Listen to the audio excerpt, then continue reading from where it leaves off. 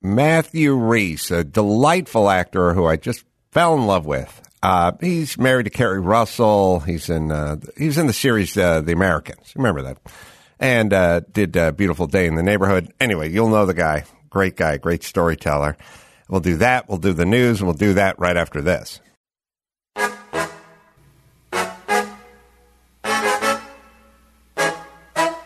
From Corolla One Studios in Glendale, California, this is The Adam Carolla Show. Adam's guest today, the star of HBO's Perry Mason, Matthew Rhys. Plus, we'll do the news with Chris Loxamana, and now, it's a beautiful day in the neighborhood. Well, aside from all the homeless encampments.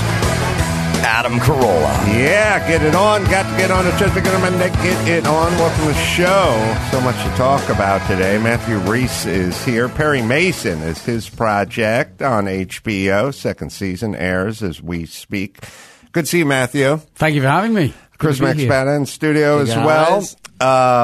So much to talk to you about. But then when I found out you were redoing wooden ships, I got really excited because I love woodworking. What was the story with that? Inevitably began with alcohol, and I was fortunate to be raised as a boy with an uncle who had small wooden boats, and I would troll the kind of boat porn of the internet, usually late at night, drinking, looking at old boats, and also being a slight Hemingway fan. One night I stumbled across what's called a Wheeler Playmate, and there's not many of them left. They were built in Brooklyn in the 30s, and I struck upon this idea that it would be how wonderful it would be to have some kind of Hemingway-esque. This is with a very thick pair of rose-tinted glasses on. A Hemingway-esque experience in New York Harbor on an old boat that was built in Brooklyn in the 1930s. How many feet is that boat? She's 37 feet. And not a sailboat? No. She's powered by a... Yeah, by this year's. She's now powered by twin Yanmar engines that I had to put in. Diesel? Yes, through a window. And that was... I had no intention of doing this restoration. I had a wooden boat shipwright picked out. That didn't work out. Got another one. That didn't work out. By that time, I was broke. So the captain went, look, there's plenty of YouTube videos out there. Let's you and me do it. And she's tougher than me. So I went, okay. And we did. We took 3 years doing it. It's beautiful. We're looking at it now. And now you charter it out? Well, I had to. She had to be chartered now. But yes. So, six idiotic people will go out on her into a choppy New York harbor. Yeah. So this was the one of four of Hemingway's boats. The same class. Yeah. There's about 4 left that are registered that we know of. She was built in 1939. Hemingway's was a few years prior to that. Yeah. You'll love this. Hemingway's boat, the Pilar, Adam.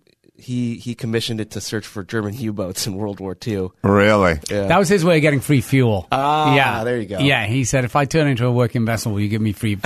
you ask the U.S. government to give us free fuel. Well, I know Hemingway was, kind of the Sean Penn of his time or something, if you kind of think about it. Renaissance guy, artist, and like to throw down, like to travel abroad and put themselves in harm's way. I mean, there's really...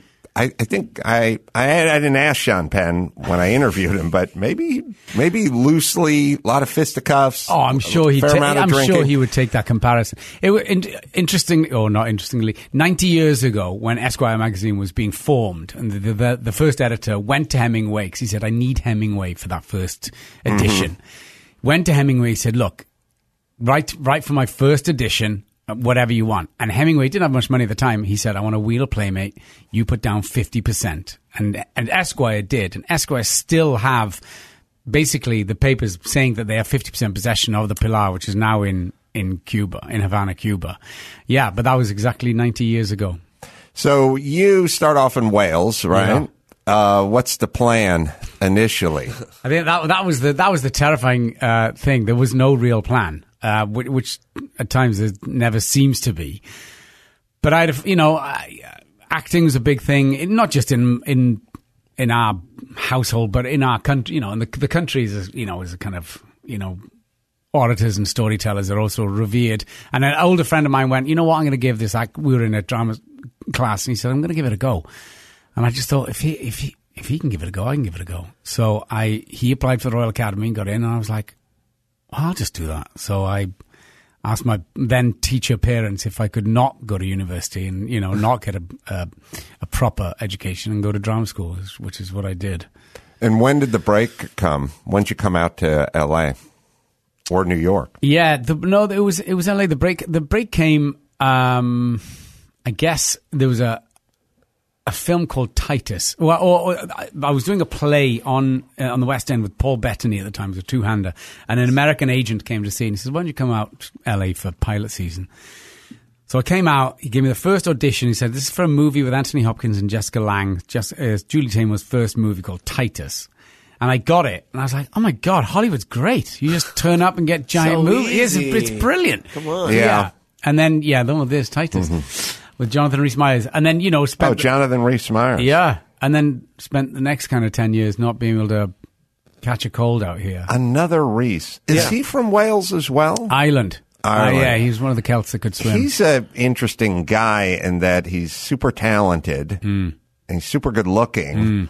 He seems very troubled at the same time, and thus I haven't seen him around in a bit. But he's a super talent. But I think he has demons or something. Yeah. What kind of American culture would find its way in Wales that you grew up watching or seeing? Oh my God, it was only American culture. I grew up watching the A-Team, Starsky and Hutch, Airwolf. Adam did too. All the greats. Yeah, it was basically anything. That's how you learn to act. That's proper acting. I mean, people talk to me about like where did it start? I joke that we used to go out into our backyard and play the A-Team. Like we were trying to mimic American accents when we were 8-9 years old. No one was running out playing Downton Abbey in the backyard. Yeah, it's interesting. Yeah, I grew up watching all those shows. Where did you grow up? Here, L.A., North Hollywood. Wow. Yeah, one of the originals. It's kind of interesting when you're from here because you don't really have anywhere to go. You're just here. So don't kind of West Coasters do they make a pilgrimage to the East Coast? Isn't that the cliche that East swaps with West and vice versa?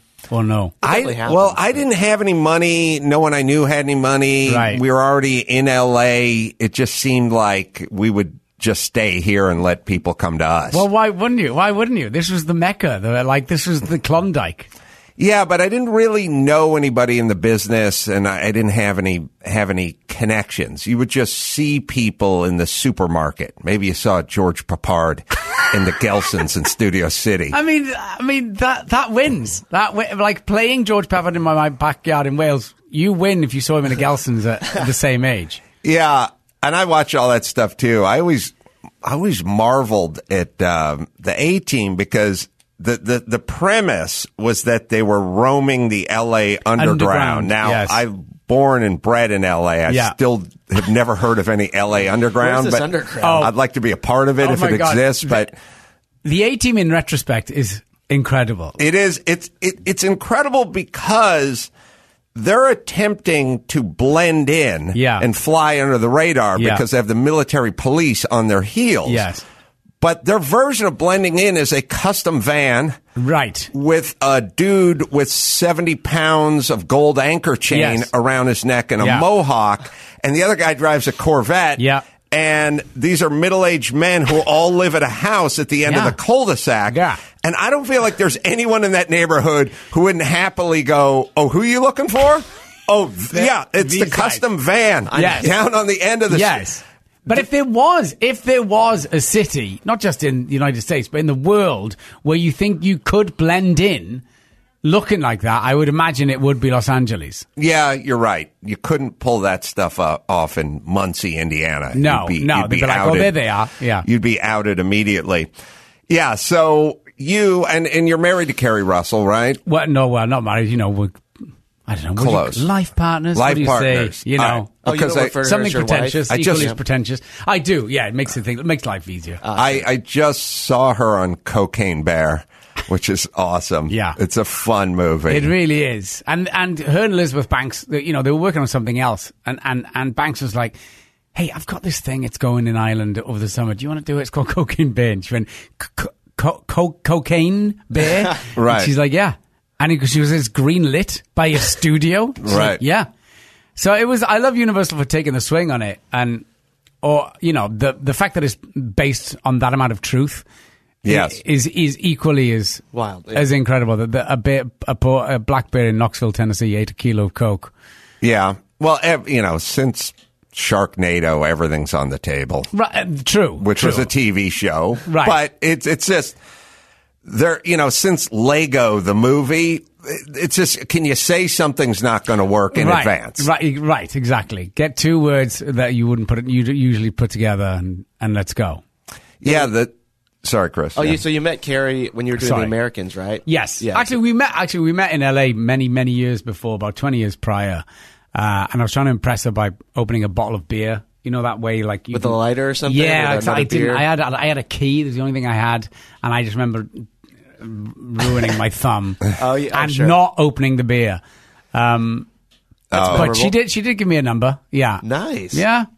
She's beautiful and a great actress, too. And by the way, the Americans, even I'm not even kidding. This month alone, I've had two different couples come up to me and go, "Oh, we just started a new show. What is it? Oh, The Americans." Like it's constantly getting a second, third, fourth wind. Yeah, they started. They rediscovered it or discovered it for them. Yeah. Yeah. The best beer opener in the world was William the Refrigerator Perry, the 350-pound from the Chicago Bears. Yeah, I went on a fishing with him once.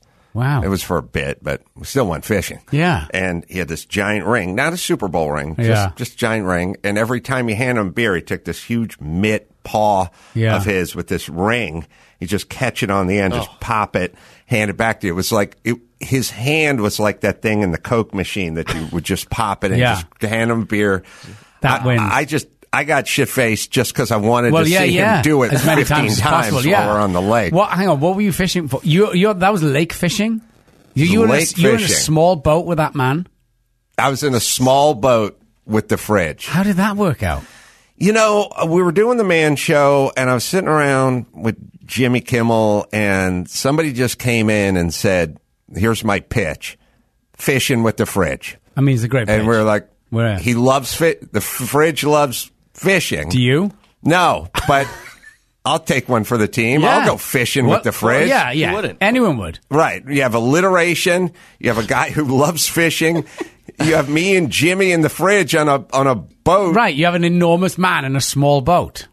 Yeah, we can probably find a picture of fishing with the fridge. And right. and all I really remember him talking about was back home in one of the, I don't know where he was, Carolinas or something. He was getting ready to put a pig in the ground. That was his whole thing. He bought the pig. They wrapped it in chicken wire. He dug himself he had a pit. He made a barbecue. Wow. Out of it. There you are. Yeah, there we are. Fishing with the fridge. 40% of that boat. If ever there was a show, we should be called Fishing with the Fridge. Also, you're casting, you're displacing weight in a kind of slightly vicious way by casting. Yeah. I remember, all I remember is he said to me when I caught a very small fish and presented it to him, he just looked at me and he said, "You done worked your way up to a zero." That's a good line. It's a good line. Sorry, go back to the pig. He wrapped it in chicken wire. He had the pig that was waiting for him at the butcher, whole pig, that they dress and wrap in chicken wire, I guess. He had just dug himself a pit and did a masonry block pit in his backyard. Yeah. And he was excited to get home to put the pig in the pit. I would be excited. Of course. I would be excited. And I like it when people are on point. Like, that's exactly what I would picture the fridge doing when he got home. Yeah. That's what he should be doing. Yes. So you waited for this pig to get cooked?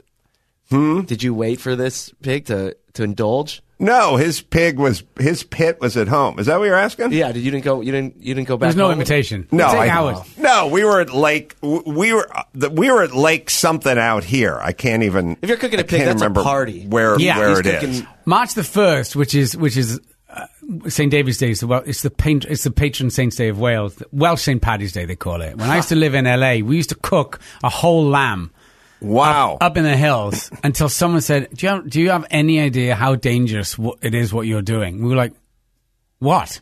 They were like, the amount of open flame you have in the Hollywood Hills. Oh, I was thinking about Cocaine Bear sniffing around. Oh, yeah. Well, sure. That's always animals. Well, yeah, I didn't even thought of the... I think we'd have a better chance fighting the coyotes than a wildfire. Oh, you did that out here? Yeah, for many years. Until someone said, this is madness. How did it work? Amazingly well. It's a Patagonian way of, Argentinian way of, they call it the crucified. You basically build a cross, an iron cross, and then you crucify the lamb to it, and then you put it into the ground over an open fire, kind of at a 45-degree angle, and then turn it. Oh. Wow! As you drink for hours. It's a good way to pass the day. Pam Anderson would not approve. Oh, really? Is she's PETA. She's hard PETA. She was hiking PETA, in those hills. Whoever he is, he's more than welcome. How long does it take to cook a whole lamb that way? About 6 to 8 hours. Really? Yeah. I just feel like I would fuck that up badly. Well, the problem is, inevitably, you start drinking at around 11 a.m. So by 7 p.m., it's a charred piece of mutton. Oh, look, it's exactly that. Wow. Yeah. It's a splayed lamb. Yes. And we should do it every March 1st. We should put you in touch with the fridge. Me and the fridge? You guys could talk. Yeah. Yeah. He's putting his stuff in the ground. You're stringing I'm it up top. It, yeah. Together. I crucify, he buries. That's right. This looks like a satanic ritual or something. It really, if you hopped the fence and landed in that yard and saw that, you'd jump right back over the fence. Whose child is that? I saw that on The Last of Us. Yeah, it's like that Sunday. moment in Silence of the Lambs when the prison guard is strung up on the cage. So the crazy, I was hearkening back to your partner, Carrie, in that movie Waitress, and that crazy story of the actress, writer, co-star who wrote Waitress being killed in a Manhattan apartment office. Yeah. I think there was a doc that came out about that, but it was just such a bizarre, crazy story. Did you ever see that film? I didn't see the doc. Was the doc made by her husband? I think so, yes. And also the authorities were like, well, she killed herself. Yeah. Moving on. Yes, really? It's that easy? Yeah, it was so dark how that went down. And that, transpired it was a murder. It wasn't a murder because, I think the husband was saying, I'm not for 1 second taking that. And rightly so. And it turned out it was a murder. Yeah, I realize so many parents and spouses sort of fight against the suicide thing. A, because they don't believe it, and then B, a little bit of an indictment on them. Yeah, well, yeah. You know what I mean? Saying, oh, yeah, well, what were you doing that he killed himself? You're right. I mean, how good a husband or dad or mother were you to this kid that did this or this person? What was her? I mean, has it been... So it was Adrienne 15 Shelley. years? Right. Yeah, she passed in 2006. Oh, wow. Wow. Yeah. So she wrote Waitress. I think it was a play or something like that. I think the play came after, right? Or was it? I don't know. Well, normally it comes before. But she wrote and co-starred and directed in the 2007 film, but that was after she passed. Yeah. It was released after she passed. It was after she passed. Oh, yeah. God. It was just after she finished making couldn't get more tragic. No.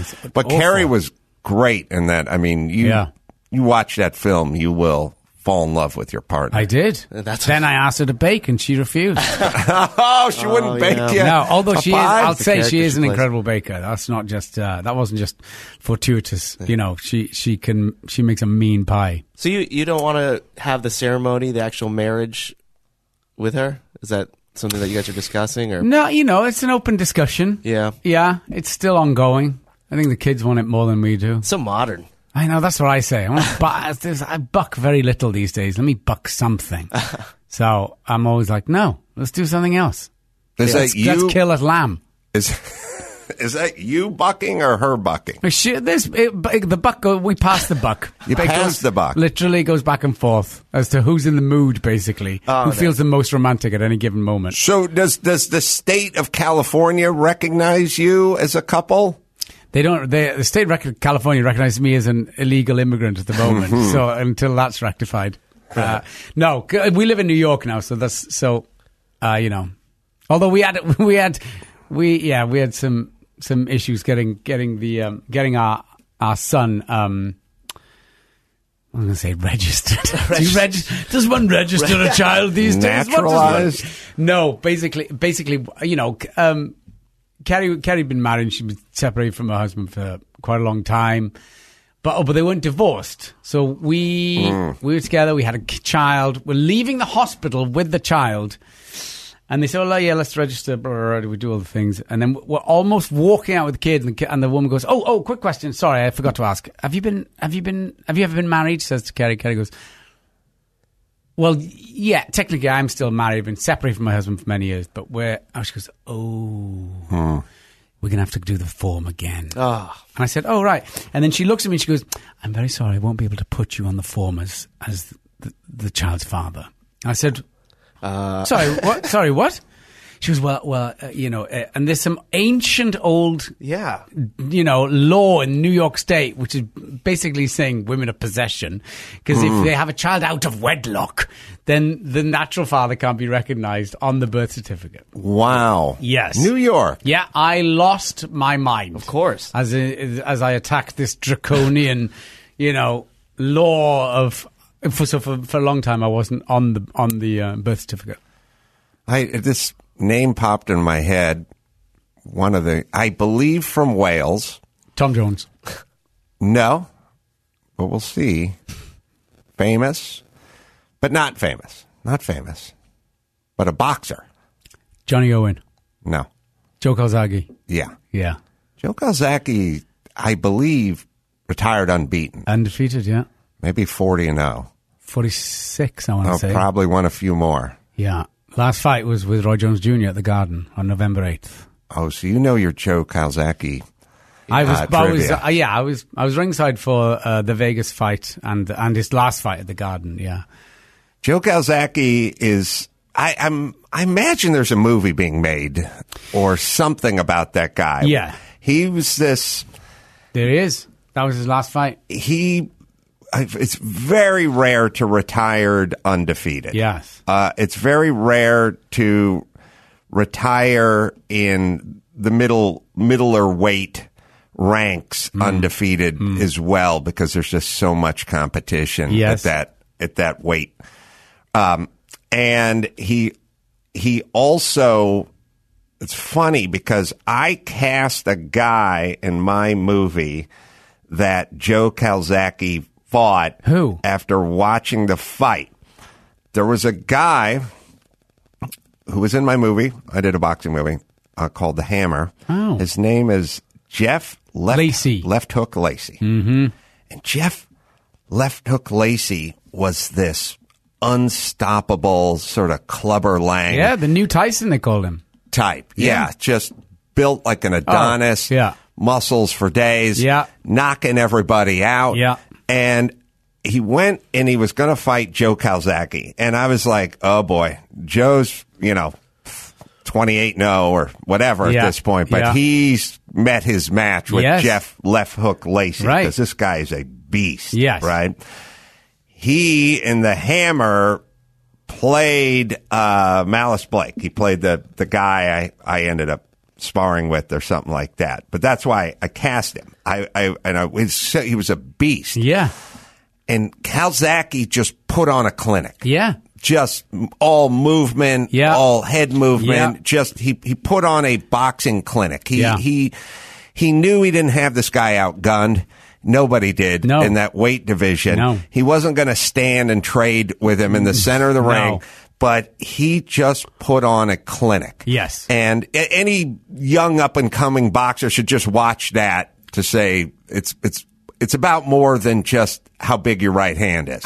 Absolutely. And Calzaghe suffered from so much hand damage. He was a knockout artist for the early part of his career and did knock a lot of people out and then damaged his hands and then kind of changed his style of fighting. And as he said, he used to get accused of being called Joe Cal Slappy, but he said it's boxing. It's not called knockout, Right. And I remember how fearful I was of that fight, of the Lacey fight, because everyone was like, "This could be it. this could be it. Well, the end of this run. This guy just looked menacing and scary. It was terrifying. Terrifying. He was knocking everyone out. And he walked into the ring carrying an English flag.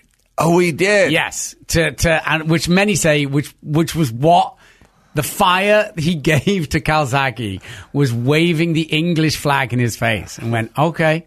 See, every guest who comes in here, female comedians and whatnot, I try to talk to them about Joe Calzaghe, and they have a limited scope of information. Yeah, they know his record. Yes. They know he's from Wales. They understand the hand damage part, but that's as far as they go with Joe Calzaghe. Him changing technique. No, that he was trained by his father, and his father was a jazz musician and says boxing is like jazz. Really? Yeah. But you are now the leader in the clubhouse of the Joe Calzaghe trivia department. At last, I'm seeing a round of applause. At last, something I know something about. Yeah. You can find a picture of him, Ben, of me in my movie. So I watched this guy. I was like, this guy's scary. Yeah. He lived in Florida, and I said, this guy should play the guy who's scaring me in the movie. That's a great casting choice because he's scared. He was a nice guy, funny. Oh, was he? And did you talk to him about the Calzaghe fight? God, bring that one up. I know because you were his next fight. Yeah, technically. Well, I know he had an injury. He had like a shoulder injury or something. Going into the Calzaghe fight? No, I don't know if it was going into it, but I know he was. His career was shortened and hampered, right, by this injury that he had. That's what I recall. But pardon this statement, but it kind of proved anybody could act. Not in the Americans, but I saw this guy on TV. I'm pretty sure. What year was the Calzaghe fight? Well, you would know. That It's Lacey like fight. about 05 or something. I don't remember. 06. So you would have filmed the Hammer right after that fight. Wow. Because your Hammer came out in 07. Yeah. So I'm pretty sure I watched Left Hook Lacey, and I was like, this guy's super menacing. And all he has to do is act like a boxer. Right. And act scary. Right. Which he's done. Yeah. And we just flew him and his girlfriend out from Florida. And I just said, look scary. And he did. And be mean. And did he? Yeah. Amazing. Yeah, it's crazy. Which part of Florida? Is he Pensacola? St. Petersburg. St. Petersburg. Yeah. And what did he retire with? Because he was a real hot prospect. Yes. He ran into Calzaghe, and that definitely stymied him a little bit. Yeah. And then I think he had a shoulder injury. Calzaghe, I had a few nights out with Calzaghe after he retired, and once we were very drunk, and we were talking about boxing, and one of the worst things you could see is someone as fast as Calzaghe is that any fan of his comes up pretending to kind of and you see him with such grace at all times, kind of go, oh, yes, right. And we were messing around one night, and he said, and we were talking about his speed, and he went, try and hit me. And I went, oh, no. And then he went, no, try and hit me. I said, because we drank a lot. I said, no. He goes, just try with all your might to hit me. And I did. And I this may sound like an exaggeration. And he did this thing where he kind of slapped my cheeks. Like in between your punches. Yes. Yeah. About 3 times. And I went, and then I didn't see him move. And I was like, holy God in heaven. Yeah. I understood the speed of the man. It was staggering. Yeah. I'm trying to think. I don't know if is the Hammer online. Oh, I hope it is. Yeah. I'm going after this. Is this it? Maybe. The trailer. So this. How would you like to move a few rounds with Malice Blake? There he is. Yeah, scary. See? There he is. Malice Blake. Malice Blake. If you give what I learn from watching movies is if you give the guy a crazy first name, you have to give him a sensible last name. Smart. And if you give him a crazy first name or last name, then you have to give him a crazy Right. So it's always like John Stonebreaker. He's a lawman. You know Lightning what I McQueen. mean? But they would never name him Justice Stonebreaker because people Right. go like, no, come on. Yeah. Who's buying this shit? Yeah, good. So they give him a good, straight John. Yes. Then they give him a crazy. I said, well, let's make his first name Crazy. Yeah. We'll make his last name Blake. Pedestrian. It's I like still it. balanced. I like it. All right, we'll take a quick break. More Calzaki talk right after this. In celebration of Jim Carolla's upcoming 92nd birthday, here's a list of 92 things Jim Carolla has never done. Number 31. Worn a leather jacket. Just one of 92 things Jim Carolla has never done. Let's get back to the Adam Carolla Show. Matthew Reese is here. Perry Mason is his Can I project. interrupt for a second? So, was that about your father, I take it? Yes. He's 92 and he's never worn a leather jacket. I don't think he's owned a leather jacket. Wow. That caught me. That's not even the worst one. Oh. Well, most people have parents that are into this or into that. Yeah. Sometimes not this and that. Right. You know what I mean? They have a thing where it's like, my dad doesn't like to go to plays or musicals. He likes to be in the garage. That I can understand. Turning a wrench. Yeah, that's fine. Or some version of that. Right. My dad's the only person I know who doesn't like anything. That's sort of amazing. I literally, growing up in the house, there wasn't a bottle of booze and there wasn't a Playboy in the house. Like, my dad doesn't drink, not because he had a problem, just because he doesn't, it's something. Right. He's never had a highball. He's never shadow boxed with Joe Calzaki while drunk on Guinness. But even just living through the 70s and not owning some kind of leather jacket is a testament to how obdurate he could be. I don't know. I mean, maybe we'll find a picture of him like OJ wearing his Bruno Mali shoes.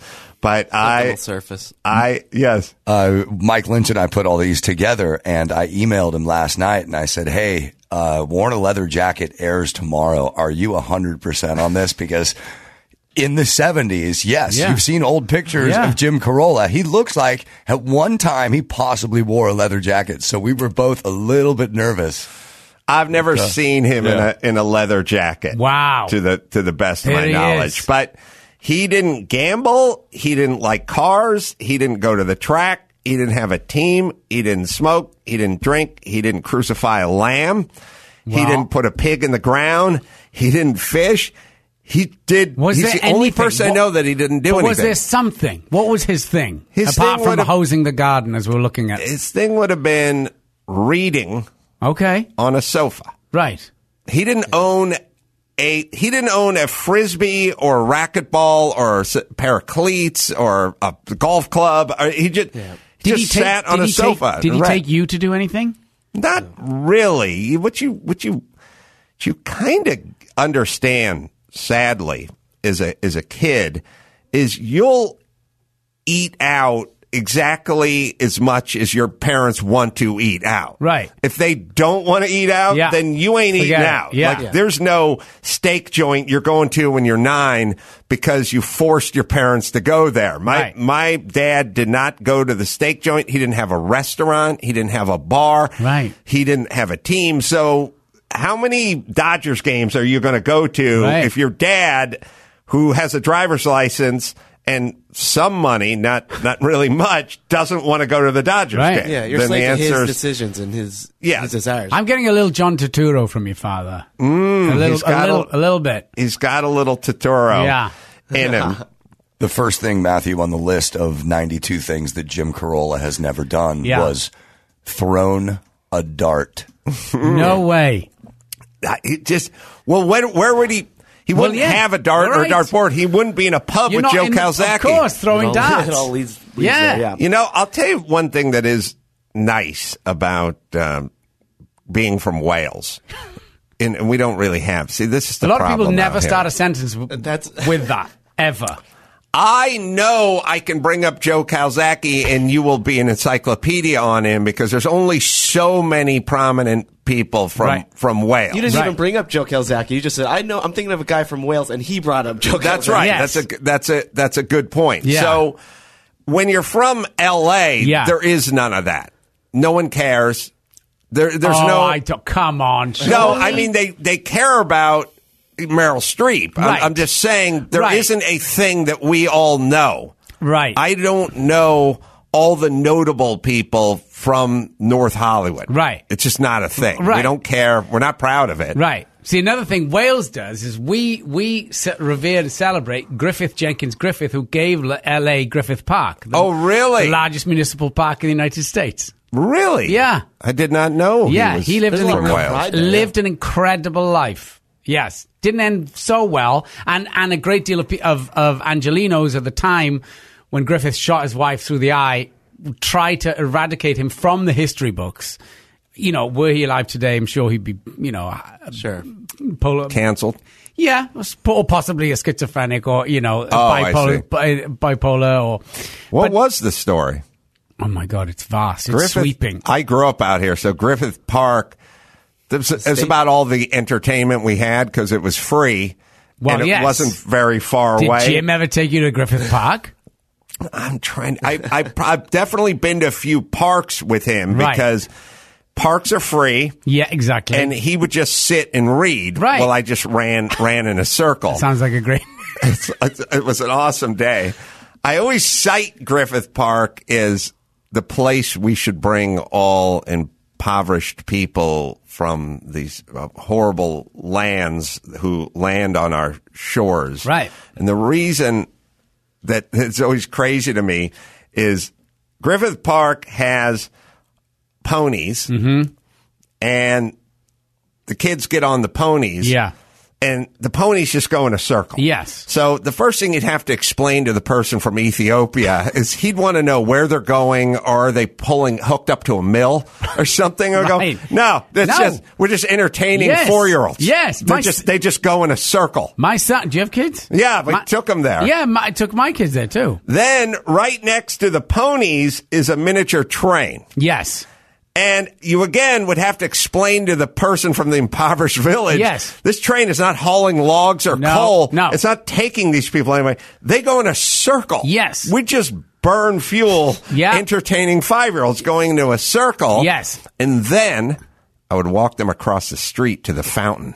Oh. And they'd go, what's going on with all that clean, drinkable water? I go, we're just blasting it into the air until it evaporates. Yes. And they'd go like, what? But isn't this a desert? And you're like, yes, it is. Shouldn't that go towards crops? No, we just shoot it in the air. Yes. And they'd be like, what are those people doing? They're taking money and they're throwing it. into this device. Welcome to America. Here we are. What else do you need to know? Yeah. This is this great country in one small park. It just in, 2 square blocks of Griffith Park, I could sum up this country all the people. You just did. I just did, didn't I? Yeah. Yeah. And that was part of Griffith's, big message when he gifted the land. Because, was that he said he saw the impoverished of LA and he said they need lungs. This city needs lungs. What year was this? About 1898. Wow, that far back. Yeah. Mm-hmm. Yeah, and he said this must be somewhere where everyone can come. And he said something quite, sweeping at the time. He said, regardless of creed or color. Wow. And it must be open 365 days a year. And he made he made the deed absolute that no one could ever take it away or build on it or do anything. How did he get the land? How did he pull this off? He was coming. The backstory itself is incredible. He'd kind of lied his way through life, and he'd lied his way into a San Francisco newspaper, and they said, does anyone here know anything about mining? He's like, yeah, I'm from South Wales. Well, of course I know everything about mining. And he knew nothing. Mm-hmm. So they sent him to Mexico to report on all the silver mines, and he was coming back through, he wrote in his diary, a backwater called Los Angeles, population 7,000, yeah. Wow. When they were giving away the land, and this enormous piece of land called the Rancho Los Feliz was for sale for $1 to whoever would farm it. And he saw that the LA River ran through it, and it was an oversight on the city's behalf, and he said, I'll buy it. And he bought him before the ink was dry. He said, now, you got to buy the river rights back from me, otherwise I'm going to dam this river. And they were like, oh, shoot. And then he became an enormous moneylender and basically was the front runner of one of the real architects of Los Angeles. But he's from Wales. Not far from, in fact, very close to where Calzagi's from. I go back so far in this city that when I was probably about 9 or 10, my little weird free-range hippie school put on a go-kart race. We're going to do like a go-kart where you can just coast down a hill. And we're trying to find a place to do it, and we found the old zoo. Ooh. The old L.A. Zoo is abandoned and on some weird part of Griffith Park, sort of next to where the new one is. Yes. Empty cages, weeds growing up through the ground. Just a long, if you go to the L.A. Zoo, you'll walk up a long path. Well, you can imagine taking a go-kart down that path would be fun. And that's back when you could just sort of trek about. You know, you could go up there, crucify a lamb. No one would know. Questions asked. No, it's still. I've made my way into the old zoo. It's kind of. You have? Yeah, it's incredible. And for those who are willing to do it, in fact, I think it's been commercialized now. You can kind of spend the night in the old zoo and stuff. Oh, really? I think so. Is that where your love of racing came from? This downhill run, this downhill to your became a speed your demon first after that. foray, that initial adrenaline rush. I always liked the kind of speed and the racing and the go-karts and stuff like that. I never had access to it because of my... Jim was on the sofa. I hope never going to the go-kart track would be on that list somewhere, Dawson. But my dad, it involved money, and of course he couldn't do it. But I did have the need for speed. But I got fucking whipped on this race, and it was devastating. Did it happen more than once? Or was this a one-off? We did a series of runs. Well, yeah, I'd hope. It was a big build-up in the school. We're doing the go-kart race. I was the odds-on favorite because I was the speed demon of the group. Wait, did you build your own? I built it with my grandpa. Oh, is this where the love of woodworking comes? My grandpa kind of had a couple of tools and liked doing stuff, and I would go to his house. Is this in North Jim's Hollywood. dad? No, this is your mum's dad. No, oh, another grandpa. We were early money. I'm waiting. We were early money on fucked up, broken families. Gotcha. I had never. Gotcha. So I didn't know my either biological grandfather, but he was a step grandfather. Okay. From Hungary, and he was a good dude, and he liked building things. So I built kind of the go-kart at the school, but I didn't have the axles and the wheels part worked out very well. This is you built a dragster, basically, a straight run. Yes, I didn't know where we could get the wheels for it. Right. Now, there was a hardware store called Stevenson's Hardware that was a little mom and pop place that sold those kind of red ball bearing, hard, different size wheels. Yeah. But those wheels were like $7.99 a pop, like a corner. You know what I mean? It's like there's no way. No. So we had an abandoned, busted up old push power mower that like had the engine out of it or something, didn't work. It's always ironic when the mower's being engulfed in grass in the backyard. Yeah. Something symbolic about it. My grandfather said, pull those wheels off. We'll put them on the go-kart. But the problem with those wheels is they're just plastic, and they just ran on a little axle. They didn't have ball bearings. Oof, yeah. They're just, if you can picture that old lawnmower with the plastic white wheel, you just pushed it along, and it just ran on like a smooth axle. Yeah. So he pulled all those off. I was running on no ball bearings. The other kids all had ball bearing. One stole them from a shopping cart, but it was ball bearing. Right. And the other had the red wheels and everything. And when the green flag dropped, everyone just started going, because if you have a wheel with ball bearings in it versus the mower plastic wheels, I just sat there and tried to scoot. And then they all whooped me. And then when we got to the bottom, everyone looked at me and went, "Whoa, what's wrong? What happened? You're supposed to win this thing." Yeah. I was like, I don't have Did you go into the ball bearing speech at that point? You're like, do you know how much they cost at Stevenson's? They're $7.99. I was like, but my grandfather did work out the axle ball, non-ball bearing, but But wheels. I could imagine. Then you think about your own kids, and it's like, hey, Dad, I want to build a downhill coaster. And you're like, yeah, but, wheels these days. Yeah, forget it. Almost $8. Yeah, let's just go to the go-kart track. Yeah. Oh, no, that was an alternative either. But that was the old zoo. I thought we were talking about our kids. Oh, our kids. Yeah. Oh, yeah, our kids. Oh, yeah. I'd just go first off, I would be overjoyed if they wanted to engage in a project like this. You liked, right? Of course. Yes. So you just say, sit in Paul Newman's car. Pick one. Pick one. Mr. Miyagi. Yes. Yeah, they don't. Are you into racing at all? Like, I know you watch Drive to Survive, right? Do you have any desire to get out into the track or? No, I don't think. No. Just because I know I don't have that skill set. I don't. That kind of. I don't have that low blood pressure. The low heart rate or whatever that it is. They sometimes think that those people have that can do things in slow motion. You watch Drive to Survive? Yeah. All right. Let's go on a little jag about that. Yeah. Enough Joe Calzaghe talk. Okay. Let's talk about Drive to Survive. I know nothing about. All right, but here's something that upsets me. Yeah. About that show. Yeah. And I think I think our experiences shall be universal. At least when I tested it out with Gary and Dr. Drew. Okay. Who both love Drive to Survive on Netflix because it's compelling as shit. Mm-hmm. It's I mean, first off, it's just shiny stuff going fast. It makes a lot of noise. It's filmed incredibly. Yeah. And it is, I think, the most compelling thing that's on Netflix in its genre.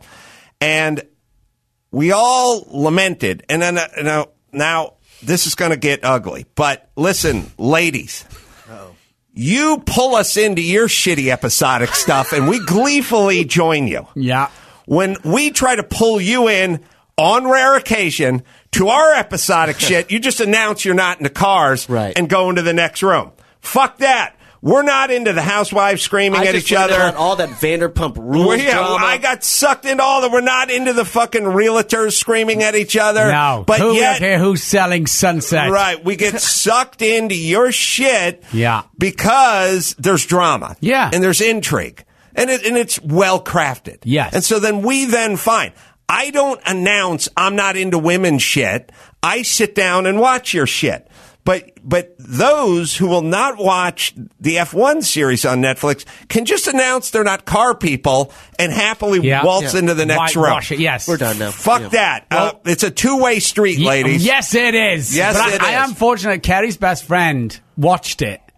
And she said to Kerry, you have to watch this show. It is really? It is more compelling than any drama you're going to watch anytime soon. Female friend said that. Yeah. That's what we need. Yes. We need a ringer. Well, yeah. So we'll bring Andrea onto the show and she can break it down. Yes, because it's so good. But I realize, and this is another beef I have with my family, is they just announce they're not car people. Right. And once you announce you're not a car, by the way, documentaries are made on civil rights. They're made on saving whales. They're made on backup singers who never got their due. I don't just announce. I'm not into Harriet Tubman. Wipe your hands and I don't civil care. rights. Yeah. What, do I look black? Come on. I'm a dude. I'm heterosexual. I'm 6'2". What do I give a shit about this? I watch all of that shit. Yeah. All the singers, the backup singers, and the jazz musicians that never got their due, and all the husbands that killed their wives and tried to blame their son. Yeah. I watch it all. You got to watch a fucking car show every once in a while. Yeah. That's what I'm saying. Yeah. Which is better than your shitty shows. Yes. And has all the drama and the intrigue and everything else. More. It's just they happen to climb into a car and you've announced you're not for any car-related anything. No. Because you're not a car person. No. Because the F1 element is only taking the best kind of drama anyway and then putting it on steroids. And it's a shell. Pardon the pun, the subject of the documentary is just a vehicle to get you intrigued in the personal stories that are involved. It's not about cars. No. Ugh. You need to tell them, look, it's a group of people who hate each other. You love those shows. Yes. That's how you have to sell it, Yeah. Yes. I agree. And listen, I'm just saying, ladies, it's a two-way street. You must come check it out. You will love it. Yeah. Bunch of good-looking dudes in it as well. Yeah. Yeah, so... But it is it is interesting that if you just announce you're not into cars, you can avoid anything that has to do with cars, regardless of who's involved. That's a broad stroke of whitewashing cars. You're like, I'm not a car person. But also, the whole point of the documentary and documentaries in general is to learn shit about stuff you didn't formally know about. I totally agree. You do not need to see a doc on Joe Calzaghe. No. You would watch the shit out of it. Oh, yes, but I you just don't did. need it. Yeah, you don't need it. No.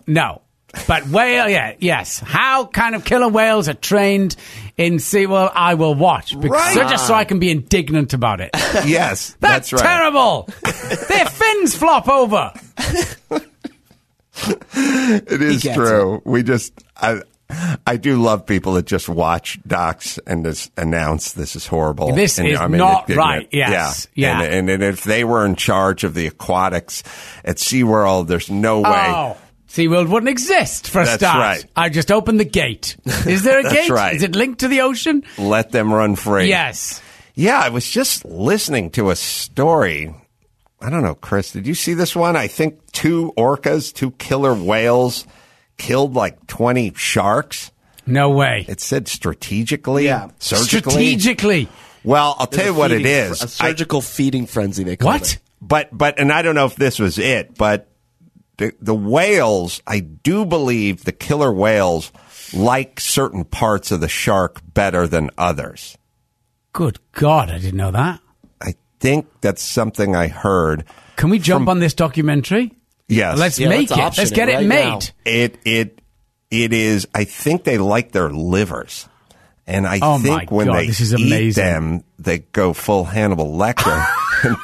That's exactly right. I think they eat their livers.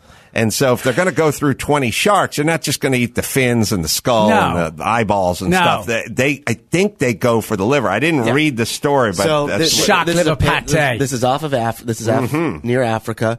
These 2 sharks, they're well known. Killer whales? They're killer whales. Killer whales. They're well known. They're called port and starboard. Wow. No. Yeah, so those are their names. So they're tagged. And they left at least 20 sharks dead recently. Wow. And yeah, Adam, you're right. So they each 7-gill shark was torn open and missing its liver. They were all females. All the sharks were female. Oh, interesting. That's a hate crime. Yeah, measuring between 1.6 and 2.3 meters. Look how precise that bite is. Yeah. You've got to hit that thing, which is probably swimming very fast. You've got to T-bone it. Yeah. And exactly, hats off to the killer whales, I say.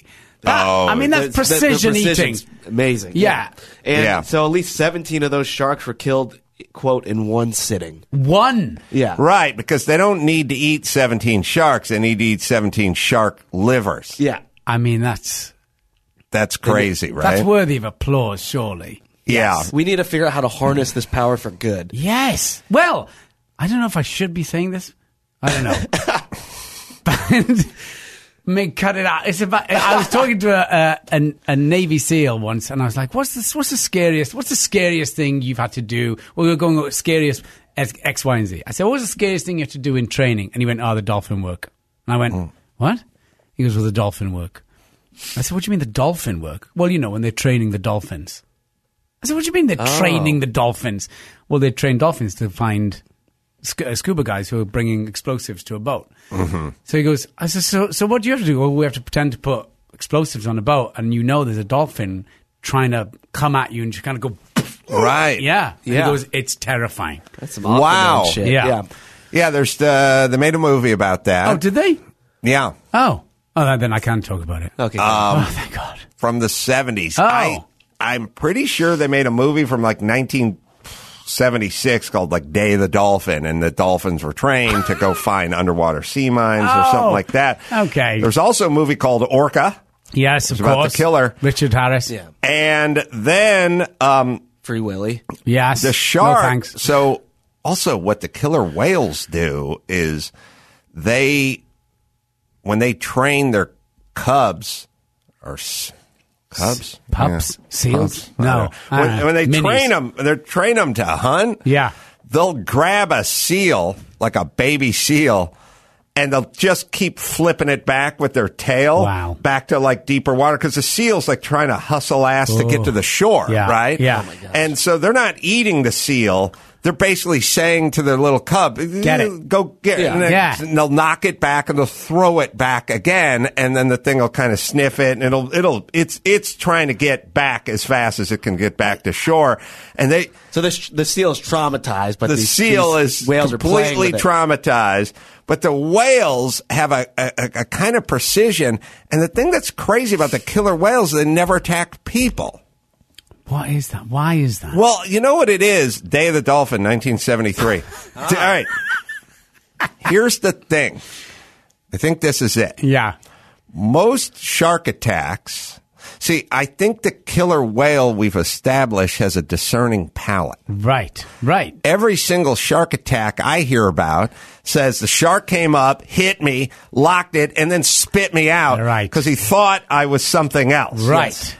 Evidently, we don't taste good. Yeah. Right. But the sharks are too dumb Yes. to know who we are. Yeah. They think we're a seal. Right. The killer whale is discerning and goes, I'm going right for the liver. I know exactly what I want and leave those dum-dums. Do you think it's the neoprene? When they hit that neoprene, they go, ugh, what the what is that? Yeah, whatever it is, but the person that got hit still needs 177 staples in their side. So, so thanks, shark.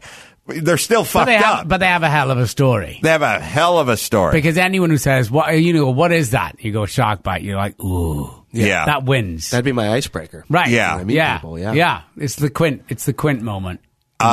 We have a video of an orca tossing seals that we can watch. We've all done it. They got the baby. Look at that. They just keep trying to flip it with their. Oh my God! Yes. Oh my God! I mean, surely that is Ocean Olympics. They do that at SeaWorld with people, but he threw a seal 75 feet in the air. I say launched it. Launched it. Yeah. I mean, look at that is a 7-story building. There's even a seagull having a go. That seagull's like, I'll have a go at that. I'm done with these tater tots and French fries in the dumpster. Yeah. Ooh, seal! yeah. Seal NATO. Seal NATO, the new one. Yeah. Oh my God! Oh look, the commentary's like, there's got to be 80 feet. Yeah, so fair play. They're much more further along than we gave them credit. I think they win. They win. Credit for. They win. Yeah. Who else fucks up sharks? No one. Roy Schneider. But then he had a rifle and a compressed air. All right, Matthew, I know you got an out. Can you hang out a little bit? I don't know.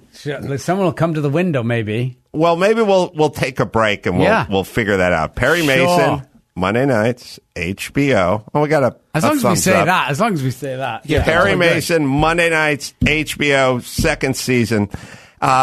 And Perry Mason's another. It's not quite the A Team. It goes back a little deeper, but it is on. The original is on rotation on like MeTV because in between the Love Boat, and many other delicacies, comes Perry Mason. It's lasted.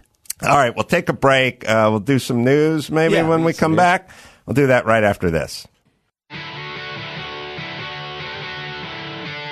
It's time to check Adam's voicemail.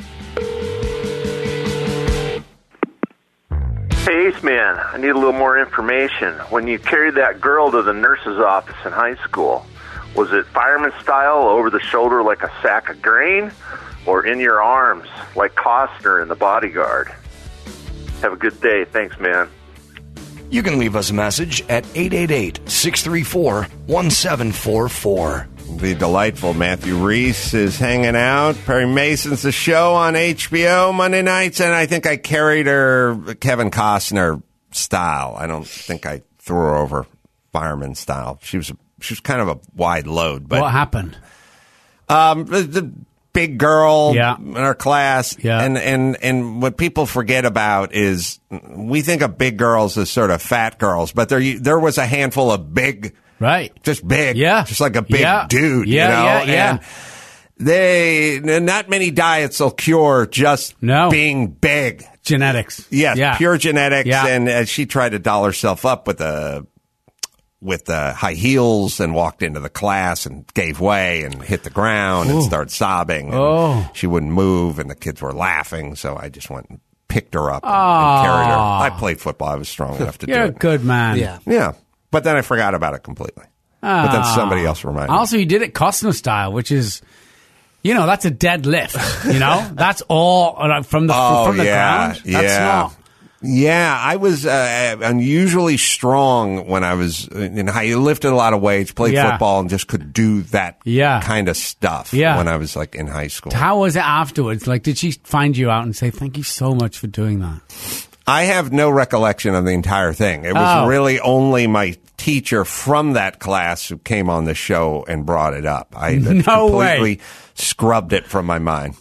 Wow, that's kind of a big moment to be scrubbed. That's a kind of officer and gentleman ending moment.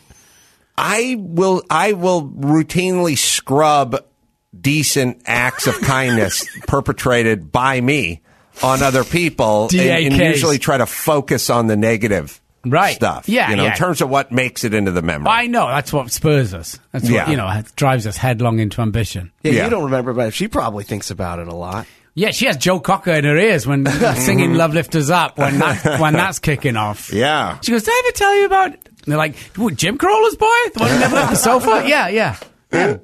Jim Carolla's boy.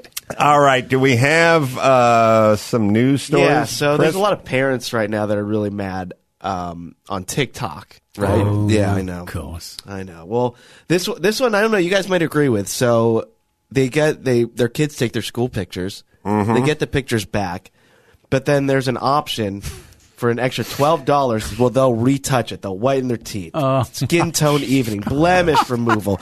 They'll really put the filter on and make these kids look I think my kid's school has you can take a mulligan. You can go look at your picture and go, not what I had in mind, and go back on another date and redo it. No way. Yes. Let's have a look. Mm-hmm. Yeah, so this is one of the examples. So get rid of the zits, right, and so these parents, skin tone. They're saying that look, this is what's creating the anxiety with kids these days, and they're going to grow up and they're going to have all this body dysmorphia and things because they're now perfecting every picture and they can't really look like that all the time. Right. So they should come to Hollywood. I know, right? This is something that happens here all the time. Yeah. No, it's that simple. There's a simple equation. In Hollywood, you have to get your teeth whitened, not because there's something wrong with your teeth. It's because the person next to you got their teeth whitened, and the person to your right and your left had their teeth whitened. Yeah. Now you need to do it, otherwise, and someone will say, you need to do it. I'll go, well, what's wrong with it? I go, because he did it and she did it, and you're with them. Now they'll notice. Now you need to do it. So this is where we're at, ostensibly. Yeah. When I went to my first Hollywood dentist, he looked in my mouth and went, "Good God, who did this? Your local blacksmith?" Yes. Yeah. And in fact, one parent was really upset because they photoshopped out the kid's hearing aid. Yeah. You can't, stuff like that. Yeah. You can't do that. Nah. Yeah. So TikTok. I mean, there's a lot of outrage on TikTok, sure, but this one. I look, as long as photoshopping out a hearing aid is weird, but is it a two-way street? Could I have had an Italian horn photoshopped in? Or puka shells. Oh, right. Yes. To fit in more.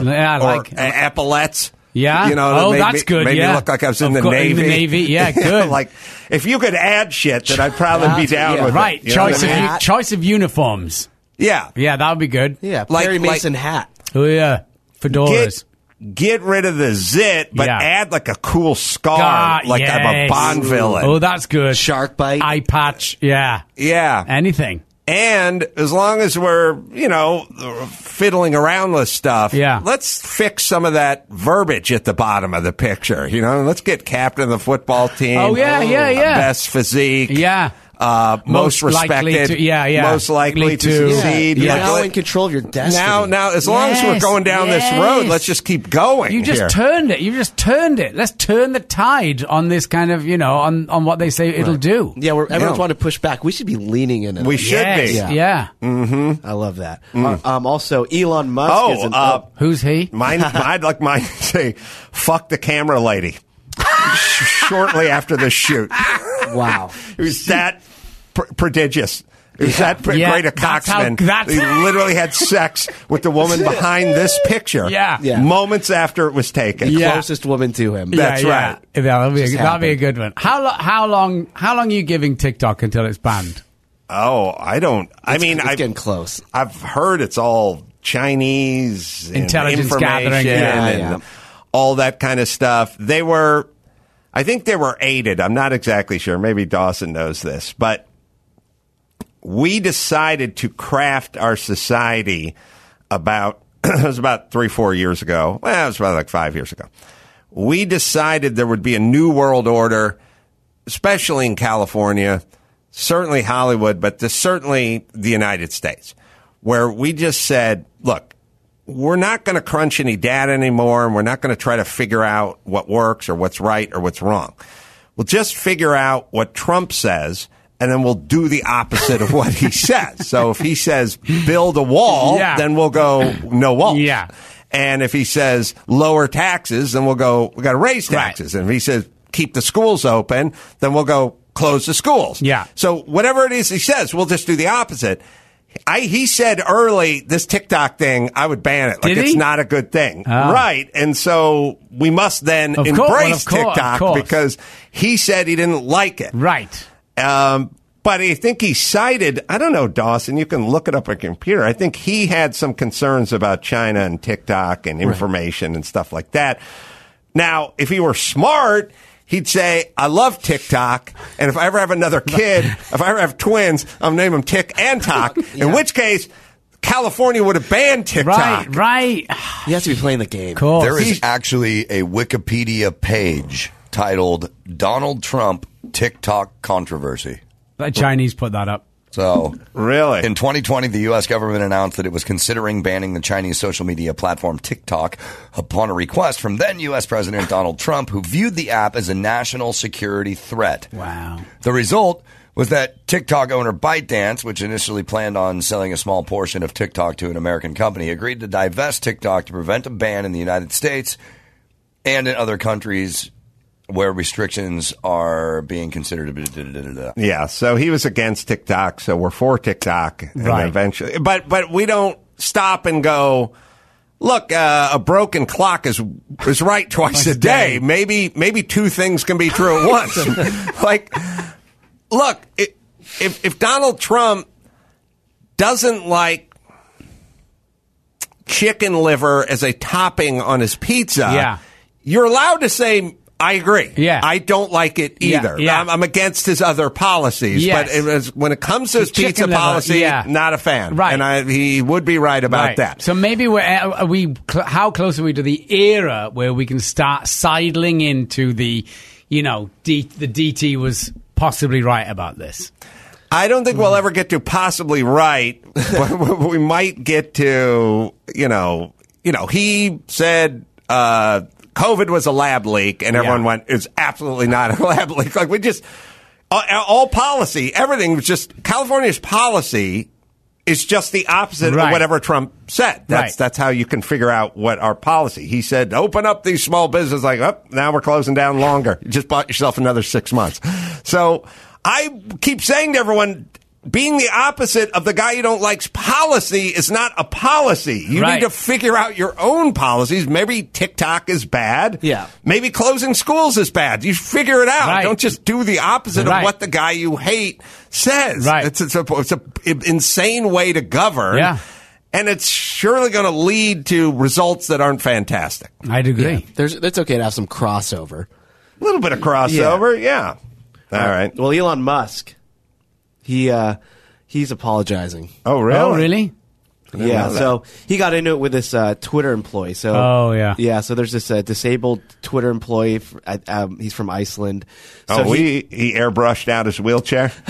You just see him walking floating. that way. Yes, has crazy quads, insane quads to be able to get around that way. So this guy, his name, we'll call his name's Haraldur Thorolfsson, but he goes by Hallie. So Hallie, he tries to sign into because he works for Twitter. He tries to sign into his work account. He can't get in. Mm-hmm. He's logged out and and he finds out like 200 other people aren't be able to get in too. So consequently, he doesn't hear anything from HR. He doesn't know where. 9 days later, he tweets at Elon Musk like, "Yo, Elon, what's going on? I can't log into my account. Am I fired?" Mm-hmm. And then Musk, he says, "Dear Elon Musk, 9 days ago, my computer was cut. However, your head of HR is not able to confirm if I am an employee or not. You've not answered my emails. Maybe if enough people retweet, you answer me here." And Musk replies, "What work have you been doing?" Mm. And then, and he also said, so they kind of get into it a little bit where Musk says, "Look, he's using his disability as an excuse. There's no actual work that he's really been doing while this guy's listing off his accolades." And people are getting upset with Musk, right? I mean, even people that have sided with Musk this whole time, they're like, "Look, you can't talk to people like that in public." Even Elon responded to one guy just about Hallie, like, "Hey, he's the worst. I'm sorry, he's the worst." So there's all this back and forth going. Elon then deletes his tweets, takes a video conference with this guy, finds out that that he actually has been doing stuff, and apologizes. Mm-hmm. He says, "I'd like to apologize to Hallie for my misunderstanding of the situation. It was based on things I was told that were untrue, or in some cases true, but not meaningful." And he'd let everyone know he's considering remaining at Twitter, and it's better to talk to people than communicate via tweet. Because they're just going back sending memes. Yeah, but I mean, we don't know. We don't know if he is we haven't really heard from Hallie after the apology. Yeah, but so a lot of theories online are just like, "Oh yeah, Elon's lawyers got to him," because he is like over 500,000 people saw the tweet where he called him the worst. The picture we're looking at, he's dressed in all black, which you don't see a lot of people in wheelchairs dressed like Antifa guys, but all black is not good for a wheelchair, just from a pedestrian standpoint, crossing the street at night. Purely from visibility. Yeah. You got to be visible. You're lower, and you're not getting across as fast. Hypothetical, Matthew. Yeah. Sadder picture. I'll give you two. Yeah. I've seen them both in this neighborhood. Yeah. Guy in wheelchair. Yeah. Pushing himself with his leg that's good backwards in the wheelchair across the crosswalk. Yeah. Or fat guy, bicycle made for two, but alone in front. I've seen them both in this neighborhood. Oh, you've got me there. I don't know. I'm going in deep. It's even. Because big man on bike breaks your heart in a different way. That's why I put it out there. Yeah. And it's funny. It's kind of, it's tugging slightly harder at my heartstrings, and I don't know why. Yeah, I know as well. But what's sadder than a guy in a wheelchair pushing himself backward with one good leg? Yeah. I mean, listen, this is a you can get a hair between both because they're both equally as tragic. Mm-hmm. But I don't know why my eyes are welling up slightly, the thought of the fat man on the bike. Because now I'm watching him ride home. He's on the bike trying to lose weight. It's like the kind of biography I have for him is extensive and detailed. Yeah, you built the whole story. Oh, around it. Yeah, I'm invested now. Yeah. Yeah. I'm going to add a young Adam Carolla with no ball bearings to that, too. Lawnmower, plastic wheels, getting whooped up on the go-kart race. Yeah. You're right. Very sad. All right, got another one? Yeah, sure. So let's see this one. So there was there's a green bullet train now that they're proposing to build from LA to Vegas. I know we've been talking about this for forever, right? LA to Vegas. I remember sitting in North Hollywood High nursing my sore back after picking up Debbie and dragging her fat ass to the nurse's office. I was sitting in like Miss Valdivia's class trying to learn Spanish, getting nowhere. And I remember, this is like 1981, 1982. There was talk of a train.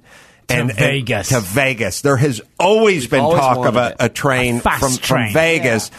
A train that soon as you crossed over the line into Nevada, all the slot machines would light up, the bar would open. Elvis's Viva Las Vegas. Strippers would come down a pole. Poles, yes, it would be. Yeah. There's like, and I remember, understand, airplane flight was pretty much out of the question for the Corollas. There was money. There would have been, you'd have a credit card. Like leave the couch. But the notion of taking that train to Vegas sounded really appealing to me when I was like 17 and a half. And I remember, going like, how long are we doing? Maybe 3 years, maybe we'll do the ribbon cutting in 85. Yeah. You know what I mean? Fucking nothing. It'll be perfect for nothing. When you turn 21. We can't do it. I have no idea all the innovation that is California, and that we're on the leading edge. We're the tip of the spear Silicon for Valley. everything. Yeah. Everything. Yeah. Can't do it. Been talking about it for 40 years.